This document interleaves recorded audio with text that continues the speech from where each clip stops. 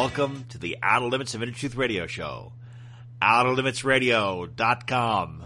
I'm your host, Ryan. Tonight, we're going to present an introspective interview and forensic soul analysis on mentalist Jim Carroll. This gentleman's amazing. I've known him for over 10 years. I met him when I was a publicist for comedians and comedy clubs, and I got him on Howard Stern twice, and Howard was completely shocked at Jim's talents. Jim's also been on NBC's Today Show. He's been on Ellen. He's been on Tonight Show. He's a regular at Coast to Coast. And he's also being studied by some of the world's leading research experts on brain and how the mind works. So he's always on the up and up. He's always doing something interesting. And I'm really thankful we had a chance to have him on our program. Before we begin tonight's show, I want to give a special thanks to Miss Kara Elder, who wrote the sweetest email to me today talking about how much she loves the show and appreciates the show. Oh my God, it was awesome. It totally made my day. And Kara, in addition to Kara, we've got some really nice emails from people, and just can't tell you how much I appreciate it. It's just so touching to know that people are listening and having fun with this program. And it is so much fun to do. So it is an honor to be on this journey of evolution with you, my friends. And we have many more shows to come. The Outer Limits of Inner Truth Radio Show proudly presents an introspective interview and forensic soul analysis on Mr. Jim Carroll. Our guest today on the Outer Limits of Inner Truth Radio Show is Mr. Jim Carroll, a cogmentalist that you may have seen on NBC's Phenomenon, The Tonight Show, Howard Stern, Ellen Show, and he had a very crucial moment in Jackass Part 2. Very memorable scene. Mr. Carroll, welcome to the program. Hey, how you doing, Ryan? I'm doing unbelievable. So, Mr. Carroll, if you were to discuss, what would you say would be some of your strongest mental capabilities?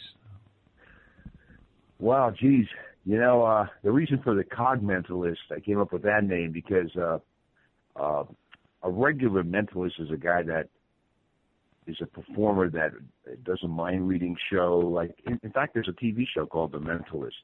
Somebody that performs extraordinary feats of the mind is usually a mentalist.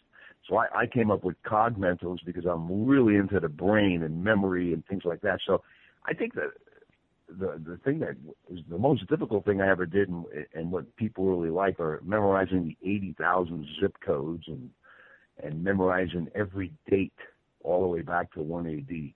Those are some of my major accomplishments until today, even, that people still talk about. And so, as far as some of your mental capabilities go, can you please take us back to a time earlier in your life before you had some of your abilities? And can you please talk about the time when you apparently predicted the lottery numbers for your state, and a bunch of people won, and a bunch of people went crazy about it? Yeah, that was really bizarre. That was back in 1990, and what had happened was I had a show at Villanova University, and I lived in Allentown at the time, a little town called Catasauqua. And when I went to sleep at night, the phone rang, and I'm like, hello? And all of a sudden, the voice on the phone goes, Jim, you were right. The Pennsylvania Daily number on December 22nd was 222. And then I woke up, and I didn't have a phone in my hand. Back then we had phones, not cell phones, right? And I'm like, what the heck kind of dream was that? So I wrote it down, went to grab something, a cookie and some milk or whatever, and I went back to sleep. And when I woke up in the morning, I forgot the number. I didn't realize the dream, because that's the way it is. And I'm getting ready to go to my show, and then my wife, all of a sudden, she comes into the bedroom, and she said, Jim, what's this? And she hands me this note, and here's the dream that I wrote down. And she goes, what's this 222, December 22nd? So when I went to the show, I held up a piece of paper. It said, play 222, December 22nd. And then I had like 40 shows between that day, which was in early November sometime, and December 22nd. So here's the really cool part. So on December 22nd, I had a show that night, and I was going to go and stop and play the numbers. So I went in and bought 2 cantaloupes, and you know what the cantaloupes are for. You've seen my show. And the line was so big that I didn't have time to play my own number.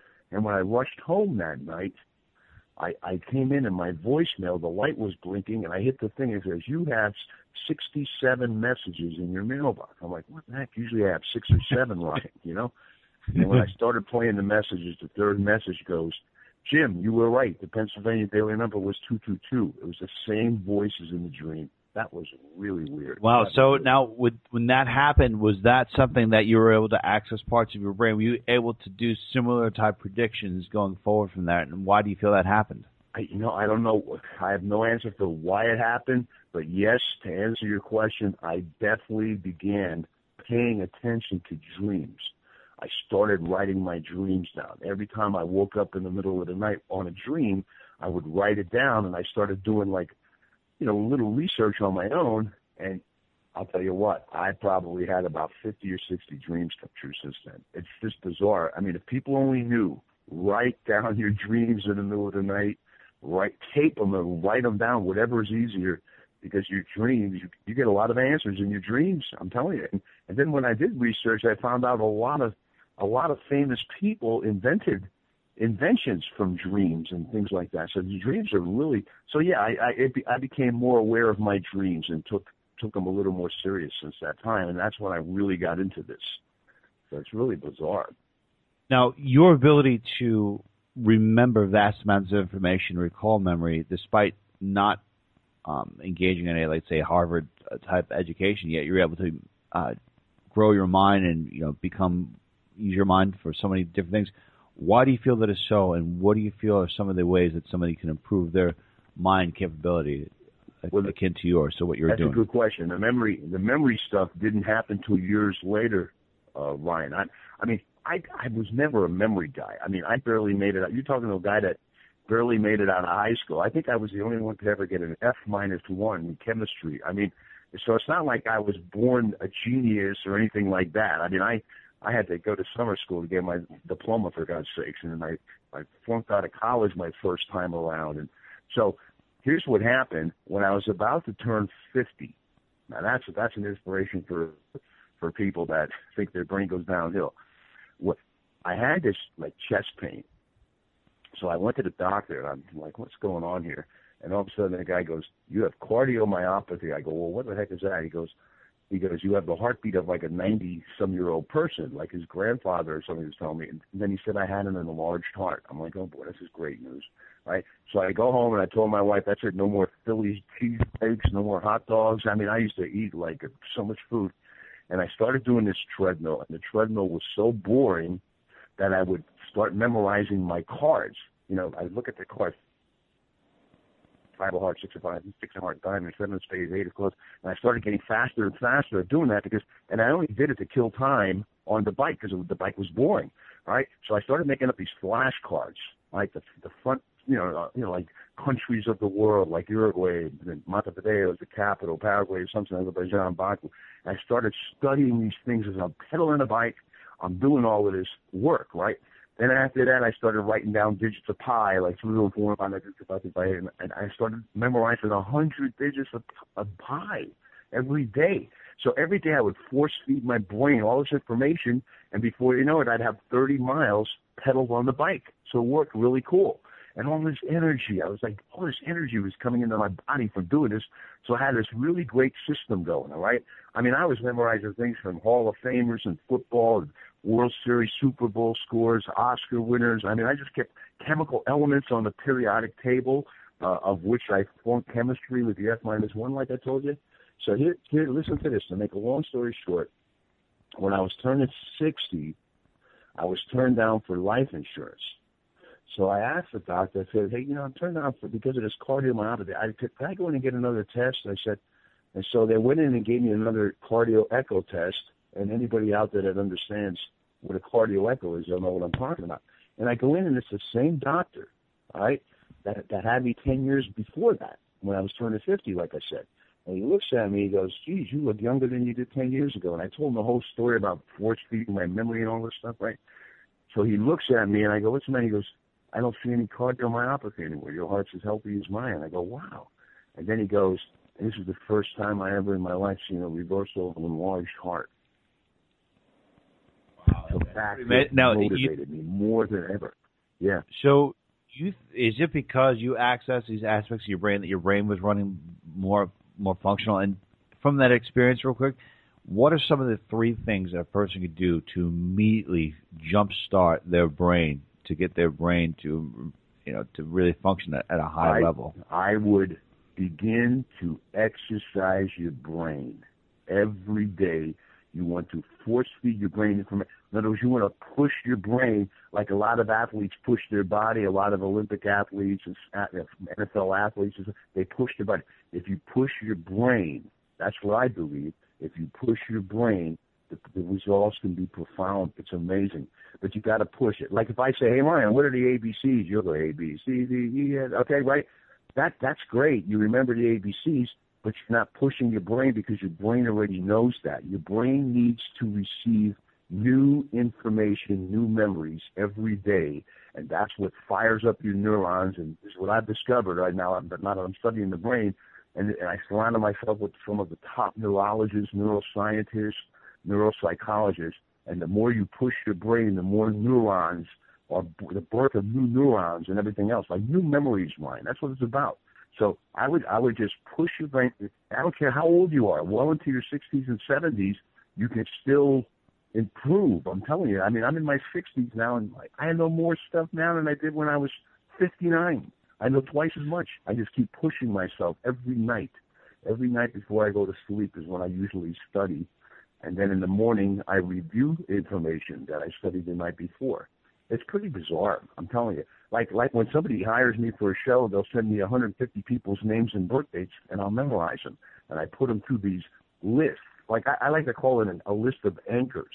Like I'll memorize, like the first thing I ever memorized were like a list of 100 movies.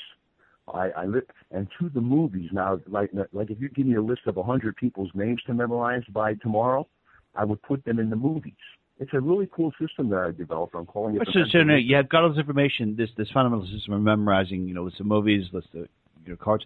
When you think about the fundamentals and the system for which you have to memorize that information, what other practical applications do you think you could utilize your brain capabilities for in order to someone to improve their daily life? Like how can they utilize some of the brain capabilities and lessons that you teach in order to, let's say, for example, make themselves stronger? Yeah, here, I'll give you an example. Like I met a guy, his name was Tony Dottino. He was the founder of the USA Memory Championships, right? And he's there, wow, you should come speak with me at Florida Hospital and blah, blah, blah, blah, blah. So I'm like, well, if I'm going to go to Florida Hospital, I'm going to I better memorize something that is that they could relate to.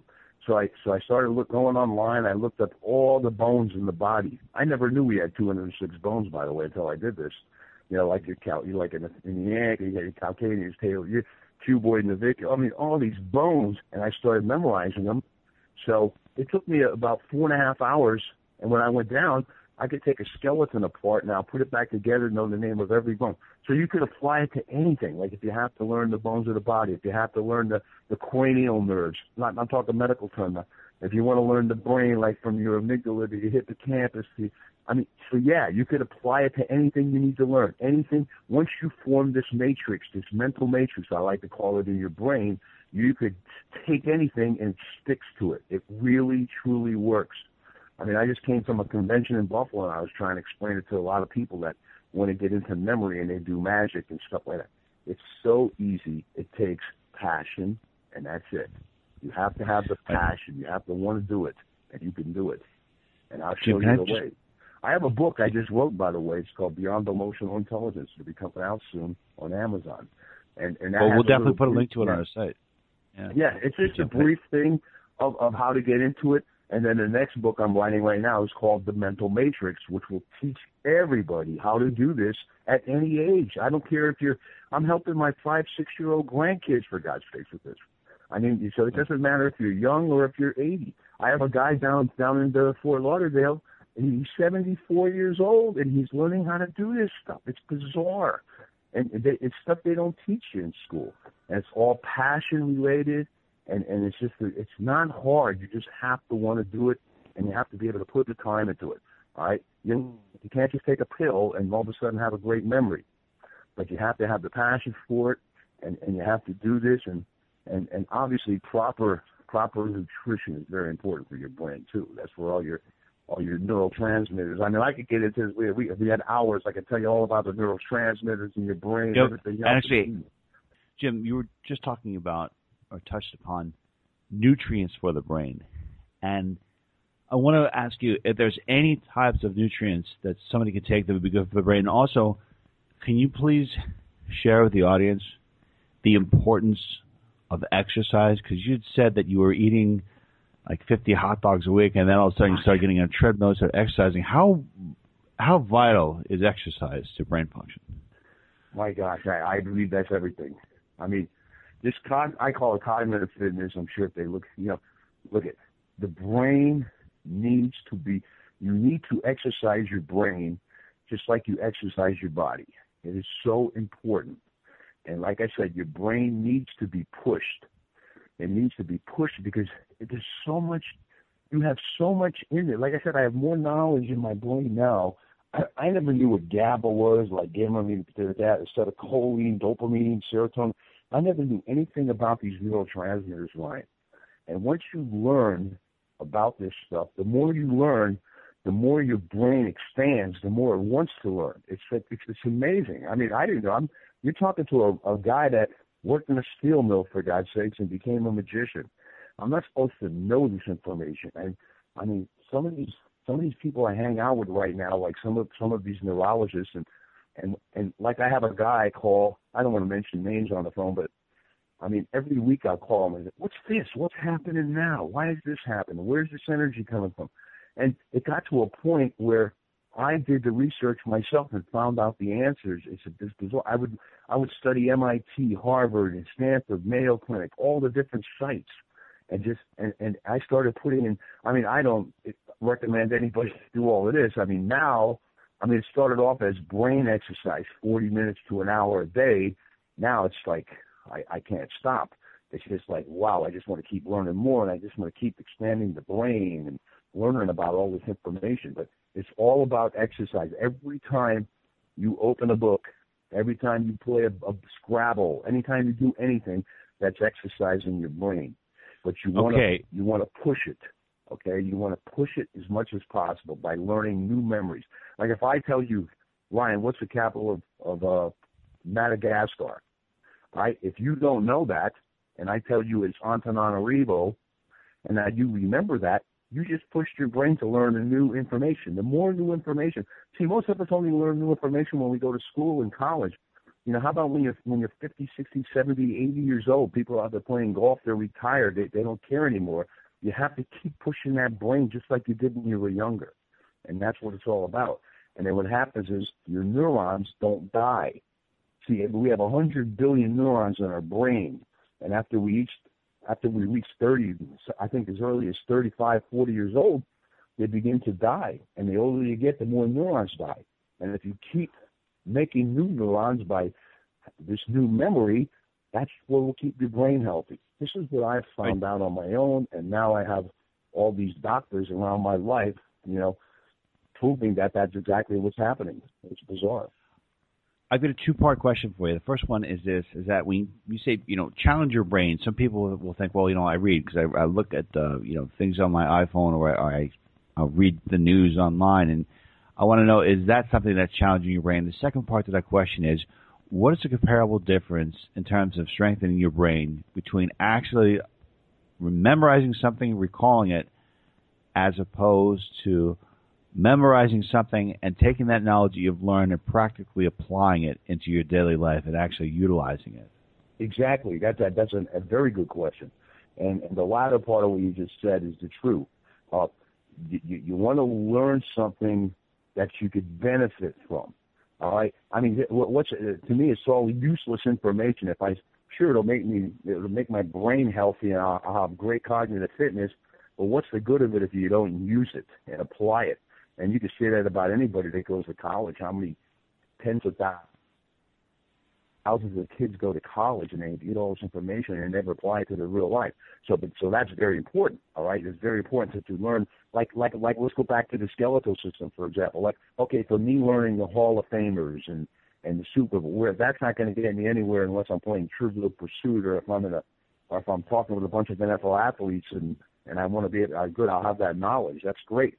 But like if you're a nursing student or a medical student and you want to learn like the cranial bones and like the frontal, the occipital, the ephemeral, the sphenoid, the temporal, the parietal, that's very important in what they're doing for their career, And so if you look at it that way, Ryan, yeah, that's exactly right. You want to learn something. If you're going to learn something, try to make it useful, like whatever you're doing, or even if, I don't know, like a lot of people forget simple things like names of people that they meet. Oh, could you imagine how much better your business is if you can remember everybody's name that you meet and things like that? And that's what you're capable of. Everybody, like this one 65-year-old lady comes up to me at Florida Hospital when I was there. She said, my memory's going bad. I forgot where I parked my car last week in the mall. And I go, well, what were you doing when you parked your car? Well, I was talking to Sally on my phone. I pulled in and I walked in. Well, that's your problem. It's not memory. It's focus. You weren't focused. You're pulling your car and you're on the phone with your girlfriend Sally. You walk into the mall. You're doing shopping. You're going to eat lunch, and you're on the phone again, and your mind's all over the place. And by the time you come out, you don't remember where you parked your car because you never focused on where you parked your car. Focus is a key to memory. Focusing your attention. You always have to remain. I have focus exercises that I do and everything else, because focus is not only the key to memory, it's the key to knowledge. Because if you don't have memory, you don't have knowledge, and if you don't have focus, you don't have any of those things. So it's really not as difficult as people think, and that's what I'm finding out, and I'm so happy. It's better late than never, Ryan. You know what I mean? That I found out now. Oh.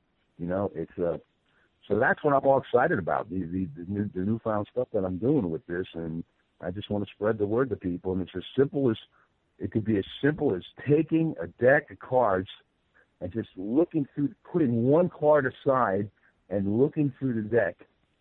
And when you get to the end, to try to determine what that card was. Okay? Now, what I do is, to make it easier, I have a shortcut system of counting. All right? But just by doing that, Ryan,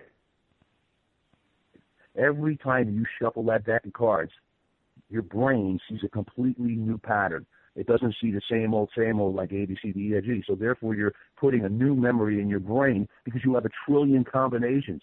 I mean, you could take a 10-year-old boy doing that right now. By the time he's my age, he'll have never seen the same order of the cards twice. So your brain sees different information all the time, and it perceives it as something new. And that's what things like that. I have hundreds of these things I came up with. It's so bizarre, and it's so easy.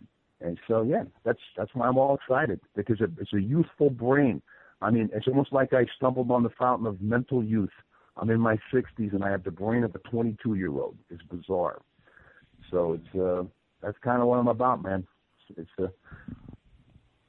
Mr. Jim Carroll. Hopefully your thank listeners you so much. Yeah. Oh, yeah. They could definitely. Where can people learn more about you? Yeah.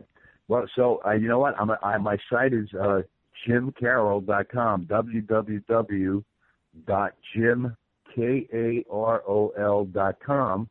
And like I said, the book that'll be coming out on Amazon, that one is going to be called Beyond Emotional Intelligence, and that's a whole other subject matter. Emotional intelligence is like kind of the ability to read like the nonverbal clues that people fill out. You could read their situation, whether they're stressed out, and how you could manage that, and then managing your own stress as well, like turning your own stress into energy. I mean, this brain that we have on our head is phenomenal. We just got to learn how to use it a little more. It's like really bizarre. And it took me 60 years to know this. My God. Can you imagine the people that could figure this out now at 20? Yeah, maybe they can learn it now. Hopefully people who listen to the show learn it now. All right, Mr. Jim Carroll, thank you so much for your time. Thank you, Ryan. Joining us now is the Queen of the Universe, psychic medium, Miss Carrie O'Connor. Learn more about Miss Carrie O'Connor. Get a reading with Miss Carrie O'Connor by going to her website at carrieoconnor.com. Miss O'Connor, what can you tell us about Mr. Jim Carroll? I love Mr. Jim Carroll's energy. I'm excited about the books that he has coming out.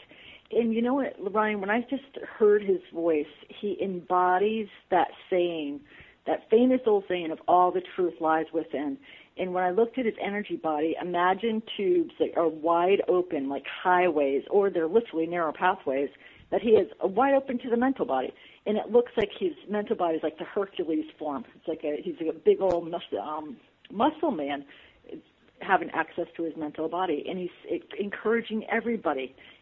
It doesn't matter your age. It doesn't matter how young you are, how old you are. In his own story, I think it really will empower and help a lot of people exercise. And he said a key thing, that you have to be passionate about it and you have to work on it. There's no magic pill that's out there that you could take to improve your memory.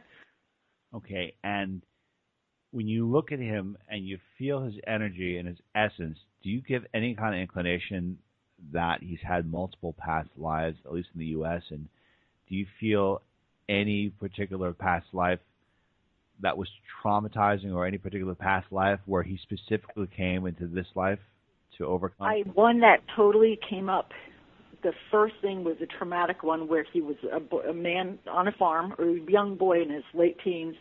There was a farm accident, kicked by a horse, had traumatic brain injury. He survived it, but can you imagine being in the bed, not being able to express yourself and being aware of all the circumstances around you? That's not too far back in his incarnational experience. Then I saw another lifetime where he was on the side of the bed. It was over in Europe, and his father was in a coma, and he was a doctor, and he had knowledge of wanting to connect with his dad, and he felt that even though he was in a coma, that he could still hear and witness things, but he wasn't able to prove it. Everyone poo-pooed him. So he came in this lifetime as a man on the mission. I loved that he didn't graduate from high school at first, or he always had to take summer school. He really addresses everybody from A to Z, those people that are Harvard-bound or those people that might have issues in school. It's never too late to exercise the brain, and I really believe in that. Now, do you feel that the brain in any way, shape, or form can incapacitate a person's capability of becoming more spiritual or more in touch with their spirituality? Because some people may, let's say, rely too much on their brain, or feel that the confines of the brain are their limitations to their capability to learn and to grow. How do you think that's possible? When I see that, Ryan, I'll look at somebody's energy field, and it looks like square boxes all on their energy field, and the tubes are directly to their left brain, and they're very analytical. And the connection, imagine the midline of the brain to people that are very disconnected from the spiritual realms and even creativity in the right side of the brain. It looks like that pathway can look like it's miles and miles apart. In between the squareness of their energy field, which means to me they're locked into the mental body, they don't have that access to the right side of the brain, and the creative side, that it could block from their, they have to hold on to the analogical, and just with the left part of the brain, it's disconnected to the creative source energy. So, long story short, answering your question, yes, I believe it can interfere. I've had many clients that were Harvard graduates, computer people, or scientists or chemists that have come to classes for healing because they had to, because they were sick or somebody in the family was sick. And it was hard for them to really dive into that right side of the brain, that creative part. To them, it was like they're jumping off a cliff and they didn't have their safety net. And as far as Mr. Carroll's guides, are there any particular guides that stand out at you? His father and grandfather just standing behind him, and a great uncle or somebody, a male that was like a godfather to him that was very influential. And this guy was very good with his hands. He also had trouble in school. He could have been dyslexic, but Jim was really connected to him when he was a young boy. So that's the family guys around him. I also see whenever somebody has that real strong yellow energy with like a sword up, there's a strong connection to Archangel Michael, who helps us cut through any kind of barriers or any kind of blocks that we could have. So those are the people that are guiding him. Miss Carrie O'Connor, the queen of the universe. To learn more about Miss Carrie O'Connor and get a reading with Miss Carrie O'Connor by going to her website at carrieoconnor.com. Thank you so much, Miss O'Connor. Thank you, Ryan. It's always a pleasure.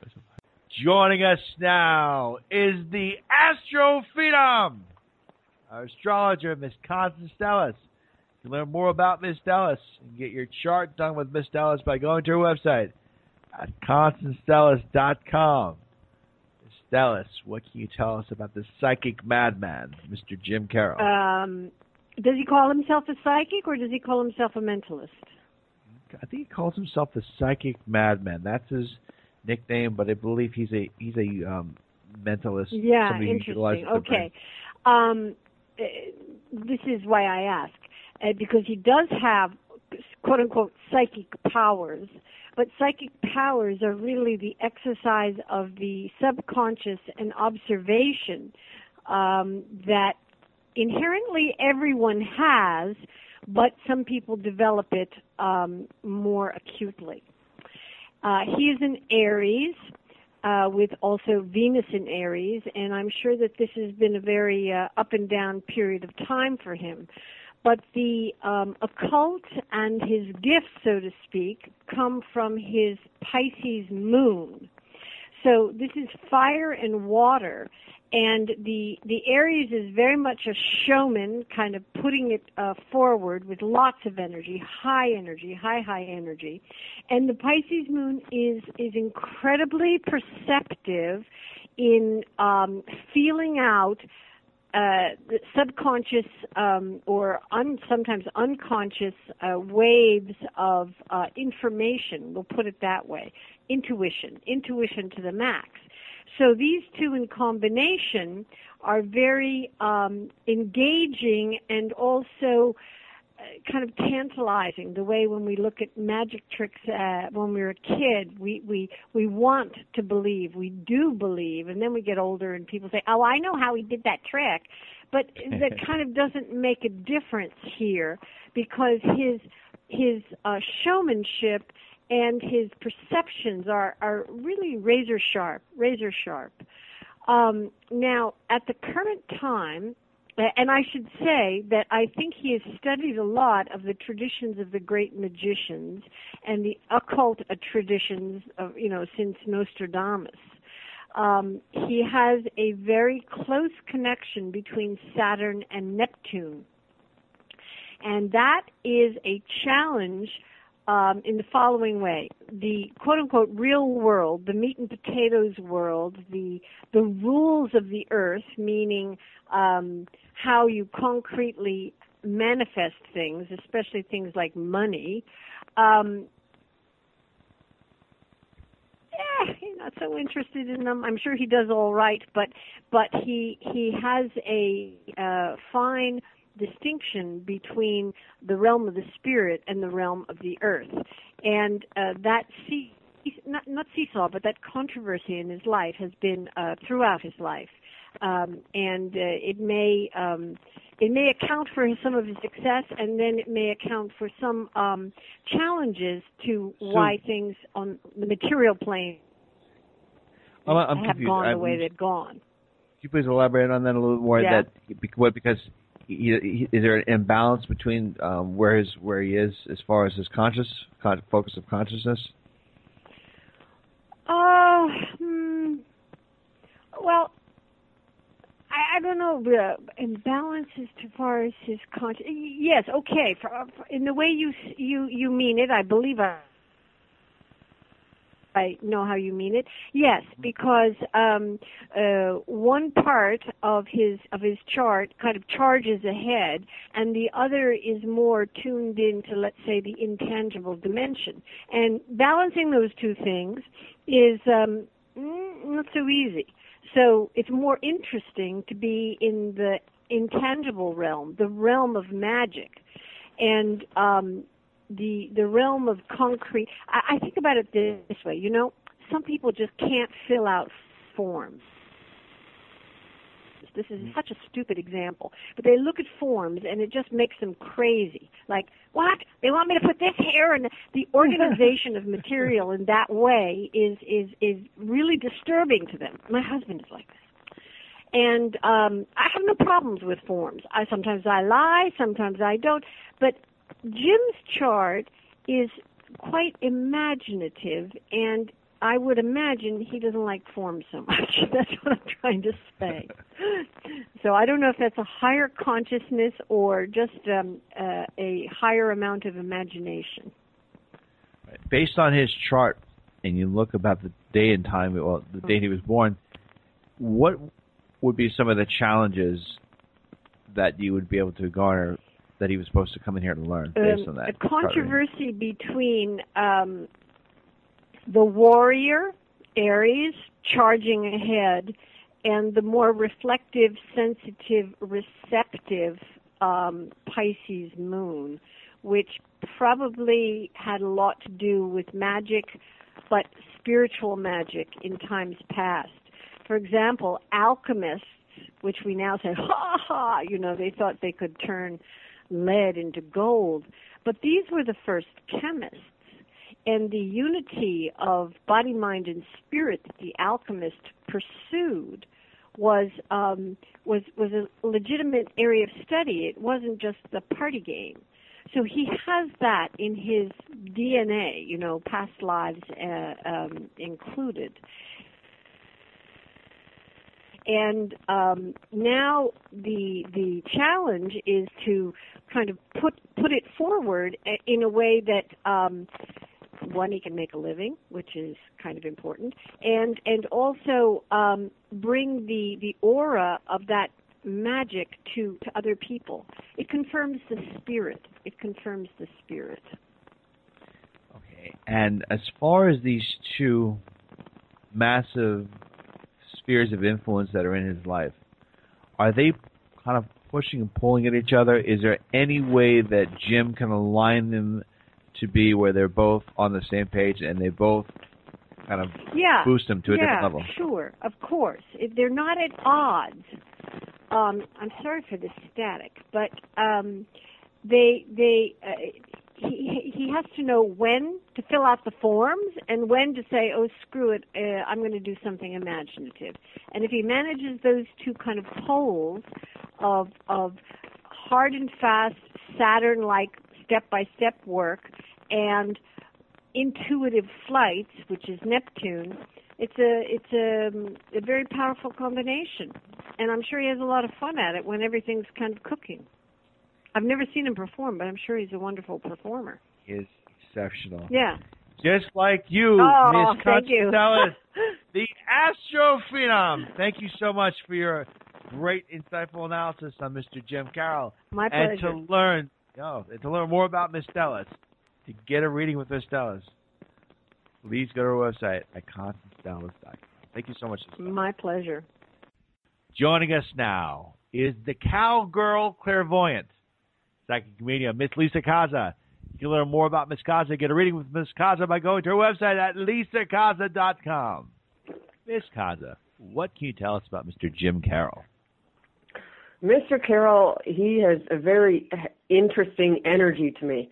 And this is one thing I'm going to say is I absolutely love being on our show because all the time I seem to get introduced to concepts that open my own mind.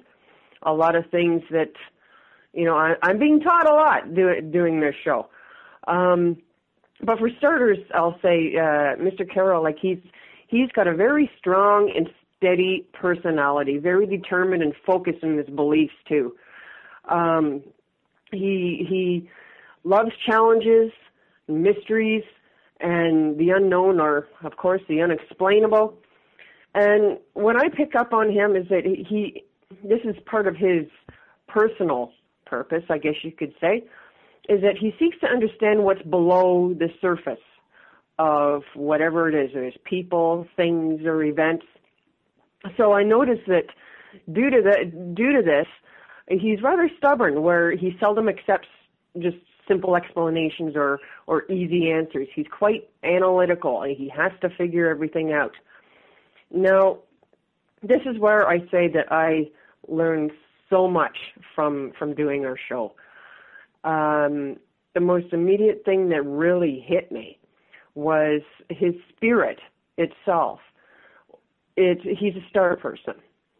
And people that know me know, I call myself the skeptical psychic. I always have to analyze and question things, especially when I don't have a lot of knowledge or experience with certain concepts.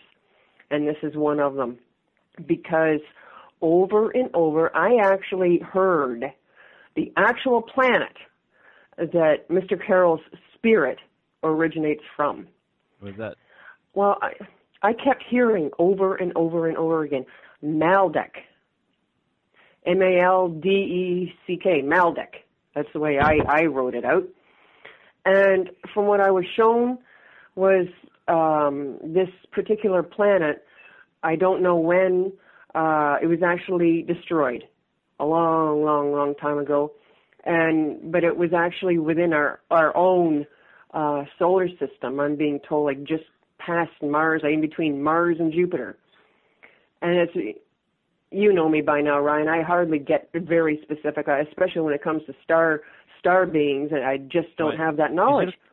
May I pause you for just 1 second? Mm-hmm. When you came up with the name Maldek, were you even aware about it at all? Absolutely not. That's why I said. That's why I said I was. I'm skeptical. I'm a skeptical psychic, and but I couldn't ignore it. I had to write. I make my notes. So.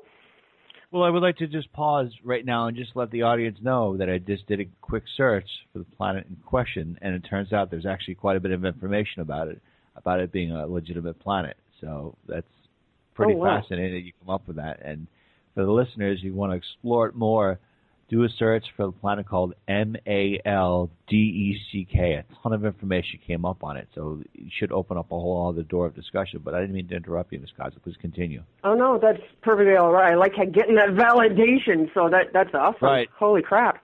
That actually blew me away. Anyways, as a result of where his spirit originates from, he's highly evolved. Especially when it comes to the brain function and intelligence.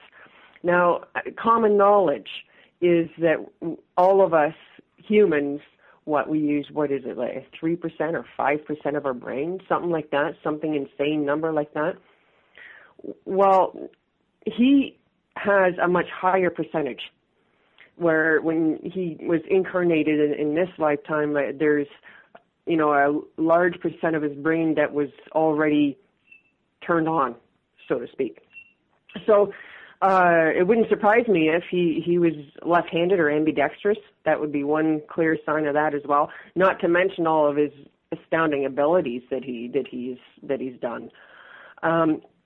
So pretty much he's actually here to teach others to open their minds more, to help them reactivate, so to speak, those unused portions of the brain.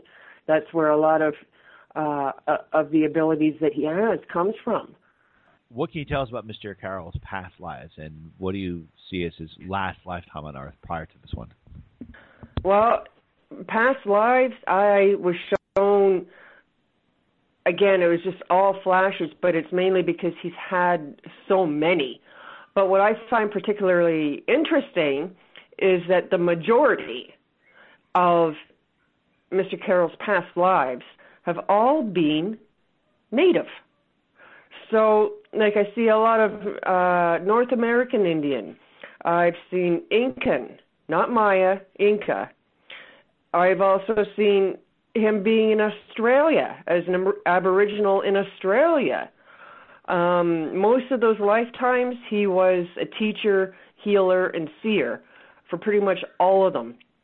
I was even shown that one past life that wasn't Native, I can't say American, Native American, because many different natives in general.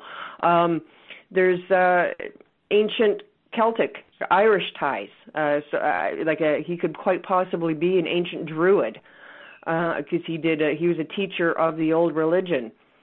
And another one is he was an Egyptian farmer. Farmer. Yeah. Farming what though? I'm just. They could grow any farming. Well, it's mainly livestock. So like cows or sheep or it's animals. He's got a very strong affinity to animals. So it doesn't surprise me that he raised them. He was a caretaker of animals. The most recent of his past lives, again, I am being shown Native, but this time it is most definitely Native American. I'd have to say mid to late 1800s. And I'm getting the sense that what happened here, it's not,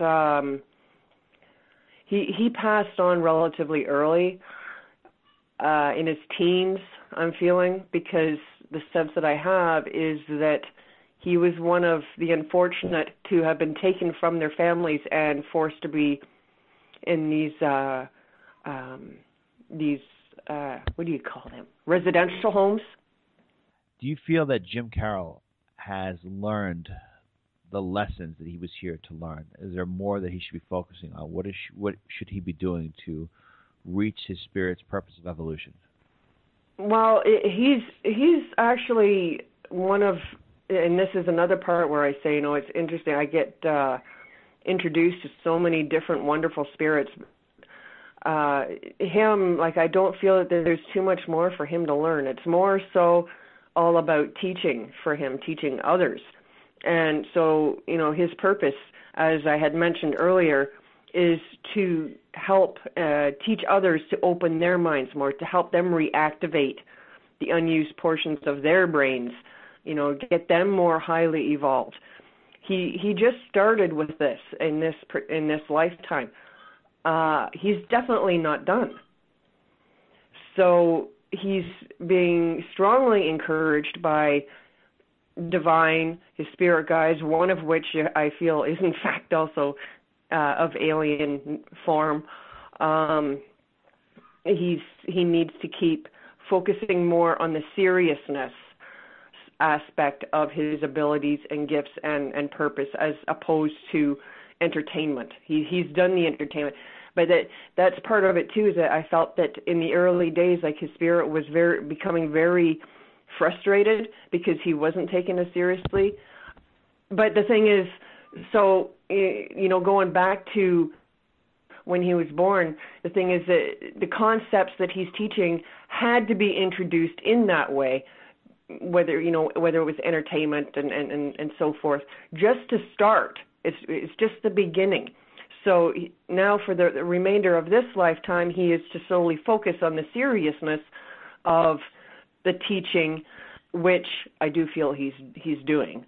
But he's going to get much, much, much more involved. He's going to be even more significant or pronounced within the next, I'd have to say, 5 years.